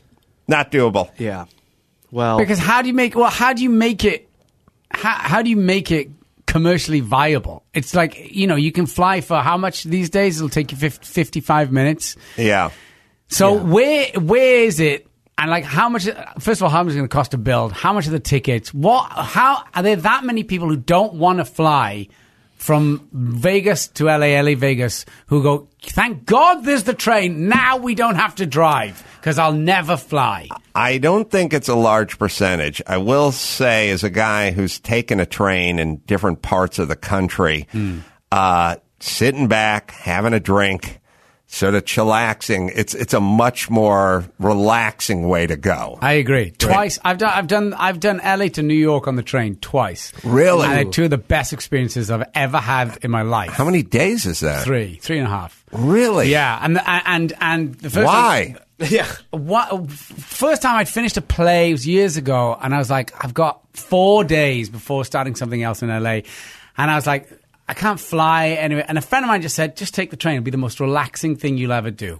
And he was totally right. I finished the play, jumped on the train, and you spend 3.5 days going through the entire country. It was incredible. And the guard went, because I got the little cabin, the little sleeper with a shower and a couch. And the guard was like, he goes, you're eating with us. So you get 3 square meals. He goes, you traveling with anyone? I was like, no. He goes, I'm going to put you on the communal table and you're going to meet some real interesting folks. Wow. And it was the best meals I've ever eaten in my life, because every meal you would sit down with 4 to 6 people who from all walks of life, but inevitably had one thing in common. They didn't want to fly. And the reason they didn't want to fly is because 99% of them had a conspiracy theory. Oh, really? What those dinners breakfast, lunches would be, were 6 people arguing about each other's conspiracy. And it was amazing. It was amazing. You could just sit and listen. Yeah. And then there was a bar at night. And then when you went through the kind of dry, the dry states on a Sunday, they'd shut the bar and everyone would run and grab like 12 packs. They'd shut the bar going through Utah on a Sunday. They would warn you. They would warn you. Or Georgia. Yeah. So they would you got to get to the bar and get your booze if you want to drink for the next 6 hours. Crazy. Yeah. Wow. This bullet train is going to cost $10 billion. Worth make that it. 20. Elon Musk is going to build it. It's a green bullet train. How's that work? It's going to be runs on air. Runs on electricity. Yeah, so it's a 218-mile high-speed network that connects Vegas to Southern California. Cruising speed of 200 miles an hour. Amazing. So the travel time will be about 2 hours from here to Vegas. Would you do it? I'll be in my 90s, but I would if someone would help me onto the train. By that time, I'll be able to enjoy it. I believe none of this, by the way, unless you tell me it's an outsourced company headed up by Elon or somebody that. If it has anything to do with us or the city council or the legislators, it's never going to happen. Well, it's being produced by Brightline, which we saw a Brightline train, I think, in Florida. Yeah, remember? Dawson can look it up, but most trains are electric. Yeah. People don't know that. What they have is a diesel generator that powers electric motors, I think. So you're still burning diesel. Yes. But that's how it works. So they're hoping to start construction in November? No. Yeah. It's nothing. We'd bet against it, but we can't get to Vegas. A few passenger trains have converted to electric power, but most of them are diesel powered. Yeah. But does the diesel power a generator, or does the diesel power the wheels? According to this, the diesel powers the train, but you got to keep looking into it, because I think not. Electric has a lot more torque than even diesel, but as you know, as a seasoned mariner, seasoned diesel head, you need diesel in that boat, that 37-footer, because it just generates much more torque. It does. Than a gas-powered God bless engine. diesel. All right, we'll take a break. Matthew Reese has been nice enough to hang out and delight. I'm having a whale of a time. Our audience. A killer whale of a time. I got that. Perry Mason, Monday nights, HBO. Second season airing now. Matthew, come back anytime. I'd love to. This was a lot of fun. Fun talk. Thank you, gents. Quick break, do some more news, and Gary's got an announcement as well. We'll do that right after this. As we celebrate 14 years of podcasting, here's another memorable moment from the Adam Carolla Show's Ace Awards archives. If Donald Trump becomes president, I will do the following. Punch myself in the eye with a spoon. Move to Barcelona. Drink a bottle of rum, then eat a homeless man's fart. Scream at a wall. Get into a heated argument with a stranger in a hot tub. Cut my dick off. Rip my dick off. Jump into a fire. Fight that guy in the hot tub some more. Let a pit bull bite my dick off. Shove a fat kid into a red tube slide at McDonald's and have him be stuck there for a while. Prank call my old middle school principal and tell her she's a fat bitch. Sneeze into a pregnant lady's mouth. And throw a bunch of Skittles at a midget's house. So come on, let's fix America. Vote no on Donald Trump. Now, for some new memorable moments, let's get back to the Adam Carolla Show. Yeah, Adam Ray was supposed to be on today. Something screwed up. But, you know, Matthew Reese turned out to be fantastic. I love that guy. Great dude. Yeah. It's always good when people know stuff. Is every person from Wales a historian on their country and all the people from it? Because he was really, really well versed. He was talking about how people from Wales have some sort of rich tradition of storytelling and whatever, which is like I said, once I found out that Hungarians had that too, I then harken back to my grandfather when we'd sleep over telling me stories at night, you know, right. Making them up, not reading a kid's book, but just free flowing a story to when I was, 8. And at some point I found out Hungarians love to talk, and I was like, okay. It's ingrained in their culture. Yes. Yeah. All right. Oh, by the way, do you think Adam Ray, when you got him into Leno's garage, by the way, he had a great time. He texted me how much he loved that you got him that tour. Do you think he told Jay, hey, I played you in the Tommy Talk? These are all questions I would have loved to ask him in person. But yeah, Adam and George, his stepdad and his mom were in town, and they wanted a tour of Leno's garage, so I just set it up. But Leno was very gracious about it. Yeah. And they got a full tour. All right, let's see some news here. So there was a flight from L.A. to Boston on Sunday. And there was this passenger. Yeah, and he was unruly. So what happened was people noticed that he was already kind of just yelling stuff and being a little weird. And then they noticed that he was in the exit row, and he tried to open the exit door mid-flight. And he couldn't get it open. I guess they don't open mid-flight. I think it's about pressure. That might be it, right? I think the difference between the inside and the outside pressure are such that it's not doable unless, you can bench 7,000 pounds or something like that. That's my sort of understanding. The other reason it's not openable in flight is there's a row of seats oftentimes directly in front of that door or beside that door with a big latch handle on it. If any drunken idiot could just stand up and throw that hatch down and the door would fly open and depressurize the cabin, they would never have the handle. That handle would be locked and it wouldn't guarded. Be easily accessible at all. No, there would be a code. There would be a key card. There'd be like a retinal scan that the stewardess had to. There's no way they would just leave that handle right there, because there are so many idiots like this. Right. So yeah. So they saw the store. And it was opened as much as it could with like some of the handles sticking out, but obviously nothing happening. This guy then goes into the bathroom and he breaks the spoon to make a weapon because he believes one of the flight attendants was trying to kill him. So he decided, I'm going to kill this flight attendant first. This is why we need that train. Yeah. Because this shit can't go on in the air. This guy should have been having lunch with Matthew. That's right. On the train. Oh, yeah. But here's some video people were taking of him. And You can run away. You can all run away if you want. If you're men, you can run. I won't kill you. I'm Balthazar. You can just put up your hands and say, don't kill me then, or don't approach me, because I'm Balthazar. As renamed by God Balthazar. Since I'm taking over this plane. Hello. Yeah, he's Balthazar. That's why he's walking down towards the cockpit. Flight attendant, thankfully, he's wearing a mask. Yeah, so now passengers, some bigger passengers coming up. Jesus Christ. They're grabbing this guy. I'm still jealous of the people on this flight because there's a monitor in their seat. And they can sit and look at a monitor in the back of the headrest of the seat in front of them. I don't think we've been on a flight that had a fucking monitor in it for the last 7 flights. The last flight, I had a monitor. Mike August had a monitor. The entire flight had a monitor. God damn it. You remember? Yes. The last flight we were on. We all had monitors. What are you talking about? Yeah, mine didn't work. Yeah, except Adams. Of all the seats on the 250 seats. One of them didn't work. Yeah. That was my seat. Yeah. Yeah. This is a cross-country flight from Baltimore. They came up to you. They said, we tried resetting. Yours is the only monitor on the flight that doesn't work. That's a sign. Okay. That's a sign that I'm not loved by whatever powers of God, the great magnet. I realized that earlier, Buddha. But this is reassurance. I'm literally sitting in a seat with the only seat on the plane on a 6-hour and 20-minute flight with no monitor that works.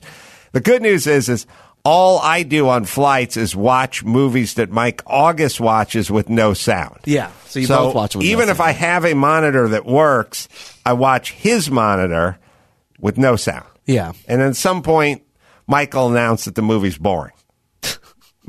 But it's terrible. But there's no sound. He's only experiencing half of the movie. I don't know why he doesn't want sound. To be fair to me, I will not light up my monitor. I will watch either Mike's or watch the person in between the seats in front of me and whatever it is they're watching. Now, and I will say this too. People are thinking, I watch Airplanes, a movie with no sound at all. Mike doesn't turn the captions on. So he is literally watching with no sound. If you're watching with no sound and you put the captions on, you can get by. He has no idea what's happening in these movies. And he's making up the dialogue. He's not watching Fantasia or even, Avatar or something like that. He watches movies that are heavy on dialogue and not even action and then doesn't get them. Yeah, he's watching dramas. He's watching dramas with no dialogue. But then I watch his drama with no dialogue. Yeah, that's what we do. He should have his own Rotten Tomatoes site too, because I'm curious to see how he would rate these movies. Did you hear about those Americans kidnapped in Mexico? Yeah, it's crazy. So it was a group of 4 people, a girl and 3 guys. Oh, I thought it was 2 girls and 2 guys. That's how it was reported, I think, initially. Well, anyway, 2 were killed. Yeah, 2 made it. I don't know why you killed 2. So what happened was they were going down to Mexico because she wanted a tummy tuck. And they were coming from like one of the Carolinas or something. They had South Carolina, I believe, plates. And they're going to save $2,800 on the Mexican tummy tuck. Yeah, man, if there's ever a place to spend money, that's the place. Do it on the tummy tuck. Her mom begged her not to go. And she's like, look, it's fine. We're just going down to Mexico for a little bit. I'm getting a tummy tuck. I'm getting surgery in Mexico. I'm going to Mexico. People leave Mexico to get surgery. That's how surgery works. You don't go to Mexico to get surgery. So I would be begging her not to go as well. Right. And this is Tamaulipas, Mexico, which is a crime-ridden area. The city actually is called Matamoros, crime-ridden border city, and it border city to Texas. Obviously infiltrated by the cartel, who don't listen to the government, don't listen to authority, and so there was a shootout and they were kidnapped. There's video of them. It's pretty disturbing video because their bodies are getting dragged, and we think that they're still alive, but they could be dead in this video as they're dragging the bodies. It's crazy. Look, here's the deal. Okay. There are like kind of two ways you can deal with others. Folks that aren't do-gooders. You can try to reason with them and sort of work it out and be kind of diplomatic with them, but eventually you just got to fucking go full-fisted, fuck off, it's war. I mean, Mexico's a narco state now. The cartels essentially run the government. There's nothing the government can do because everyone is either taking the silver or taking the lead. You either get paid or you get shot. They've completely come off the fucking rails. Chinese are sending the fentanyl through there. They got labs set up. They're doing human trafficking. At a certain point, you have to designate these cartels as terrorist groups. Yeah. And if you can do it, like, I don't, the thing that's crazy about this country, and especially the left, is like, you know, what they're finding out about January 6th is a lot of folks, even like the head of the Capitol Police and stuff, they're like, we got to get the National Guard in here before, because there's going to be a million people are going to show up. We're going to need as a perimeter. And all the fucking Democrats are like, we don't like the optics. We don't like the optics of that. It's like, okay, I don't like the optics of it either, but worst optics is a bunch of hillbillies storming the Capitol. That's a worse optic. And you don't like the optics of a wall, or you don't like the optics of the National Guard or the military or whatever on the border. You don't like those optics. I agree. That's why we're not doing it in Canada. But this is a narco state that has crazy, ruthless drug cartels running it. And I know you don't like the optics of it, but that's just where we're at, douche. Yeah.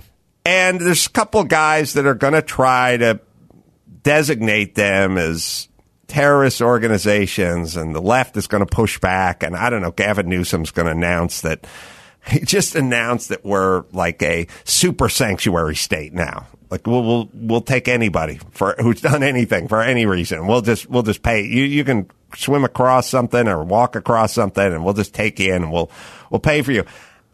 It's not tenable. It's not doable. And by the way, hey, Mexico, if you guys were like Canada and you had your shit together, then we wouldn't do it. Like, I know you don't like the optics of it. I don't like the optics of prisons, but there's people that kill people and they need to go somewhere. Yeah, I like the optics of effectiveness. Yes, I know it's like, we don't like the optics of the National Guard. I get it, and I get it.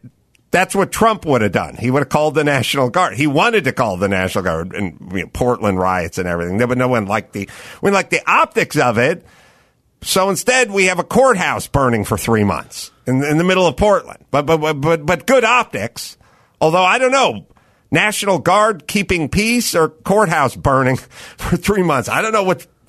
Feel like the National Guard's a better optic. Yeah, Those fucking idiots. Oh yeah. Look, Tijuana, Mexico is not showing signs of self-correction. Look, this is one of Tamaulipas is one of the 6 Mexican states that the U.S. State Department advises travelers not to visit because of, quote, crime and kidnapping. We're aware of this.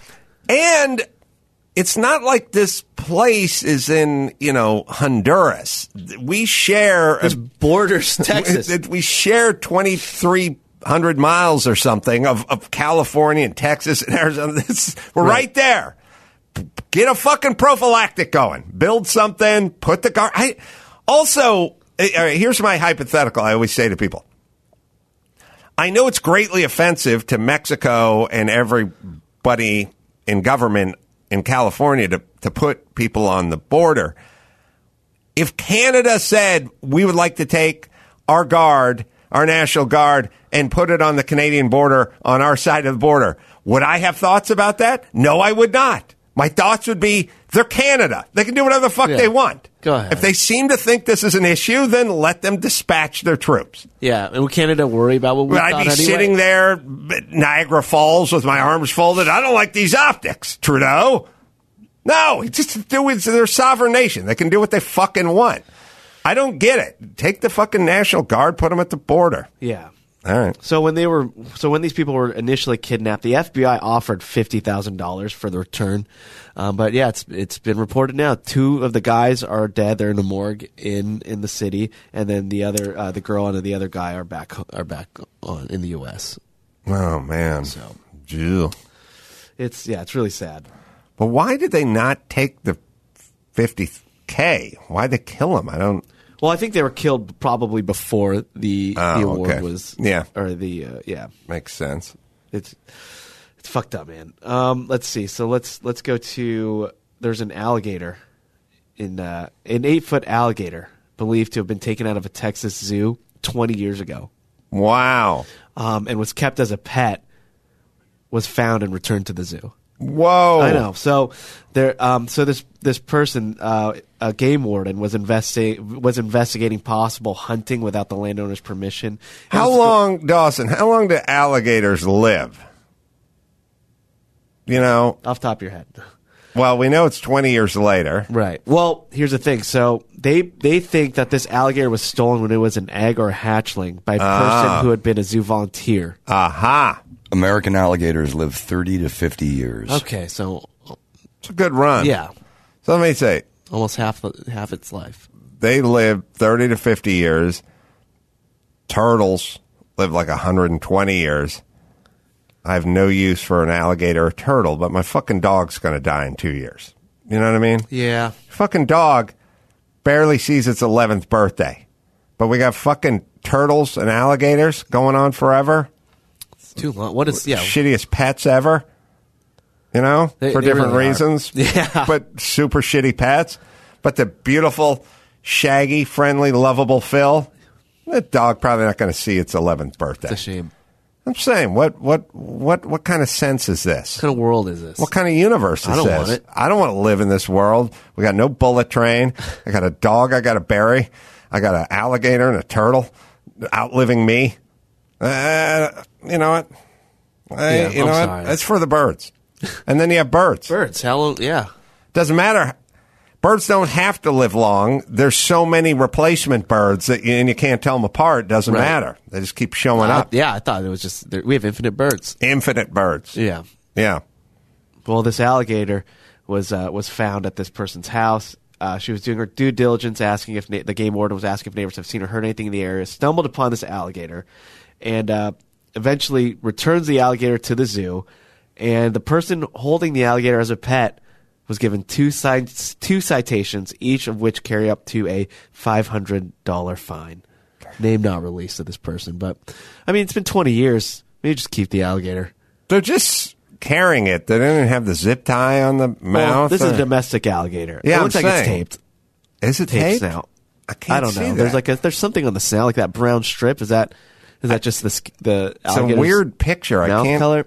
quite tell. But if an alligator has a deviated septum and it gets captured, it sucks. Oh, it's got yeah. a weird brown band. Yeah. So alligators have that V snout, whereas crocs have like that bigger U snout. And if you come across either one, definitely head towards the alligator because the crocs are more dangerous. Oh, really? More powerful bite, like over 3,000 psi in their bite. The strongest jaws in the animal kingdom is the crocodile. Yeah. All right, one more, and then we'll talk to Gary for a second. Okay, sure. So let's see. There is sorry. Let me go to the top here. So there's a woman who is, she was caught lying about her race. Rachel Dolezal-esque. So her name's Raquel Evita Sforzati. She was an equity and inclusion officer. Oh, her, yeah. I love it. In Philly for a Philadelphia-based social group. So she just stepped down from her position for lying about her race. Good. Fuck that bitch. Yeah, so she is of white and British, German, and Italian descent. But Listen, she falsely hold on. She falsely what? She falsely claimed to be Arab, Latina, and South Asian. Okay. She did, however, convert to Islam.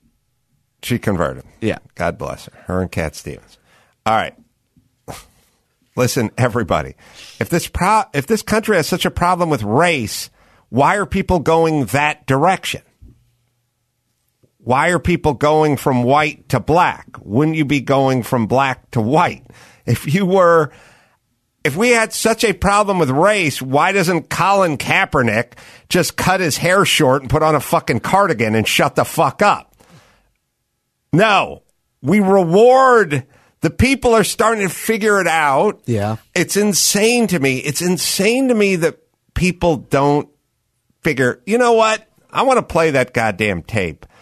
Remember that tape of that professor from TikTok that that Dr. Drew sent to me? Yeah, so this is... you can find it. I'm telling you, Sam Vaknin. We are rewarding people, grievance people. We're rewarding people who are oppressed historically. We're rewarding, and that's why people are going that direction. That's why they're claiming to be something to get their kid into college. We're rewarding them, yeah, and they feel that reward, right? Yes. And so it's effective to them. Yes. Drew sent me this. I've been fucking screaming about this for 20 years. Everyone wants to know what's wrong with me. Like, why is this such a bad thing? All this identity politics and groupthink and stuff. I said, being a victim is the worst thing you can do to a group or an individual. Could be one person, could be an entire group of people. Yeah. And tell me, this guy, Drew sent me this over the weekend. It's like 100% true. Yeah, so every single thing this guy says is dead nuts on and is exactly the time we're living in. This is Professor Sam Vaknin. He is a professor of psychology and specializes in narcissism. It's all roads lead to narcissism. All roads. I've been screaming about every single thing we just got fucked over with COVID was all a bunch of narcissistic assholes. It's all of it. And now we're heading into the victim identity. Oh God, I was like watching Entertainment Tonight last night. They were interviewing some black star on, the Black Achievement Awards. And she's like, it's so nice to have us come out and be rewarded by us, and it's like, stop breaking everything off into groups. It's fucking horrible. All right, let's listen to what he has to say.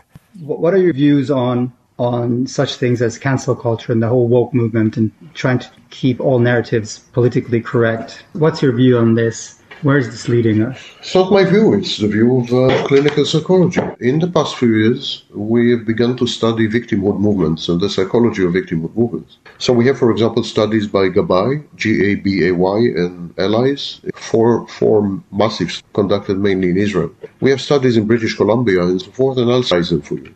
What we're beginning to find is that certain people are prone to adopt victimhood as an identity. Their victimhood is their identity. Their victimhood endows their life with meaning, makes sense of the world. So it's an organizing principle. They would seek to be victims even in situations where they would not have been victimized otherwise. When they are not victimized, they push you to victimize them. This is called projective identification. And so there is something called TAV. TAV is a new psychological concept describing these kind of people. You can see these people online, for example, in the empaths movement and other nonsensical labels, where these people are actually very narcissistic, very grandiose, extremely aggressive, lacking in empathy of any kind, and yet they claim that they have been victimized all their lives because they are super empathic and they are sensitive and so forth, and they are proud of their victimhood. They compete with each other. My abuser was much worse than your abuser. No, my abuse was unprecedented. I understand that you were abused. I'm sorry for you, but my abuse was much. It's identity politics. It becomes identity politics. A separate set of studies in Canada and elsewhere has shown that very fast, very soon, within usually 2 to 3 years maximum, victimhood movements such as Me Too, Black Lives Matter, and so on get hijacked by narcissists and psychopaths. So the infiltration of narcissists and psychopaths is universal in all these victimhood movements, and they become the public face of the movement.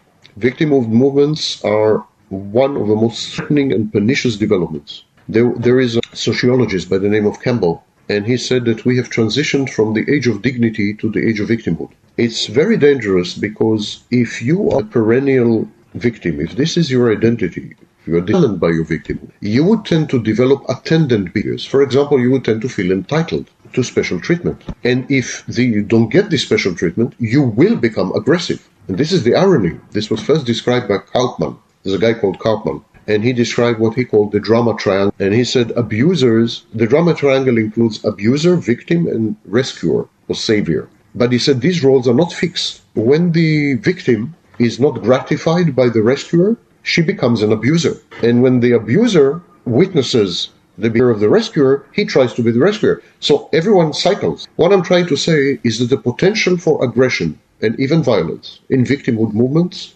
is much larger than in the general population. Right. Yeah. Right. But the biggest problem this country faces is white supremacy. Because we're all drawn to the victim. Yeah, it's fucking nuts. It's insane. Attracts each Listen, other.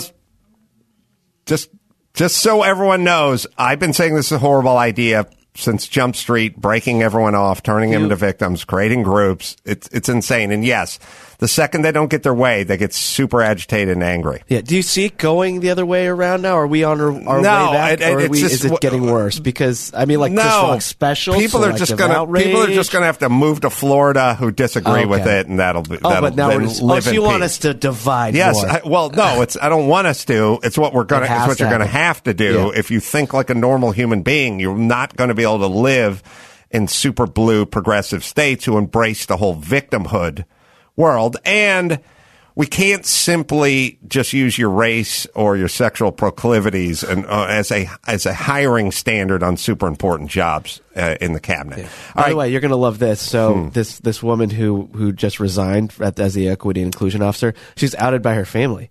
Good. Her mom came forward. He was like, this isn't true. She's not. There's commerce to be done. There's a job. Byron Allen is a rich, multi-million-dollar man because he's black. He owns a network. There are many endowments, and he has taken advantage of all of them to his credit. He's working the system. He's a businessman. Yeah.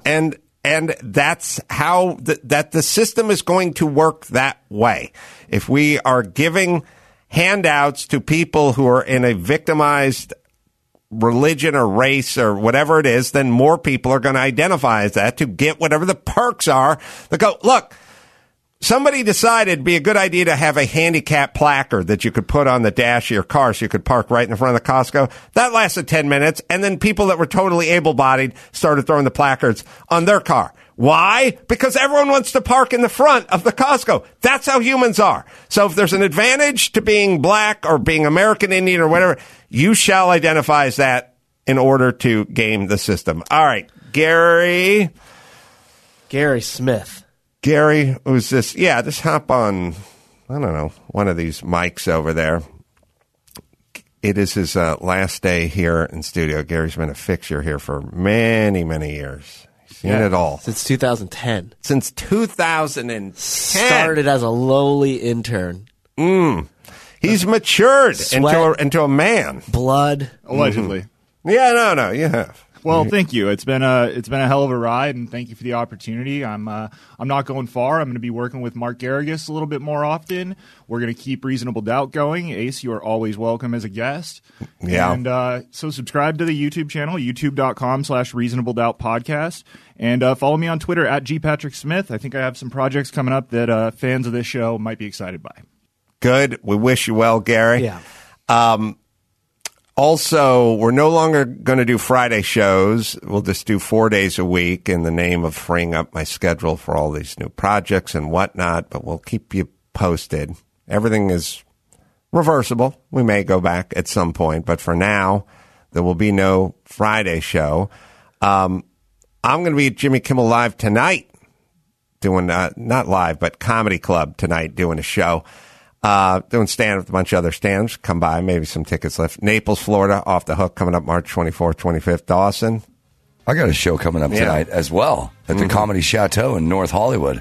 Oh, man. My parents are going to be there.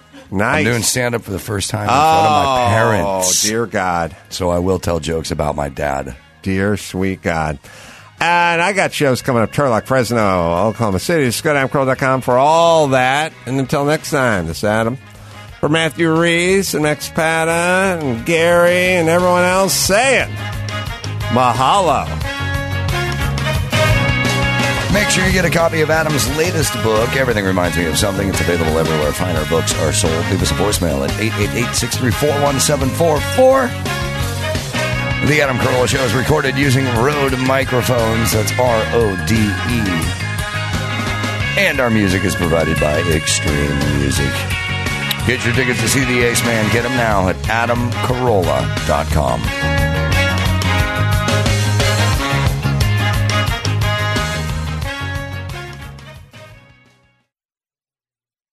All month long on Pluto TV, stream the biggest Tyler Perry movies free. Watch your favorites like Medea's Witness Protection and Medea's Big Happy Family. Join Tyler Perry as he goes on a couples retreat with Sharon Leal in Why Did I Get Married? Or Idris Elba and Gabrielle Union in the Tyler Perry directed film Daddy's Little Girls. Plus, Pluto TV has hundreds of channels with thousands more movies and TV shows. Available on live and on demand. Download the free Pluto TV app on all your favorite devices and start streaming now. Pluto TV. Drop in, watch free.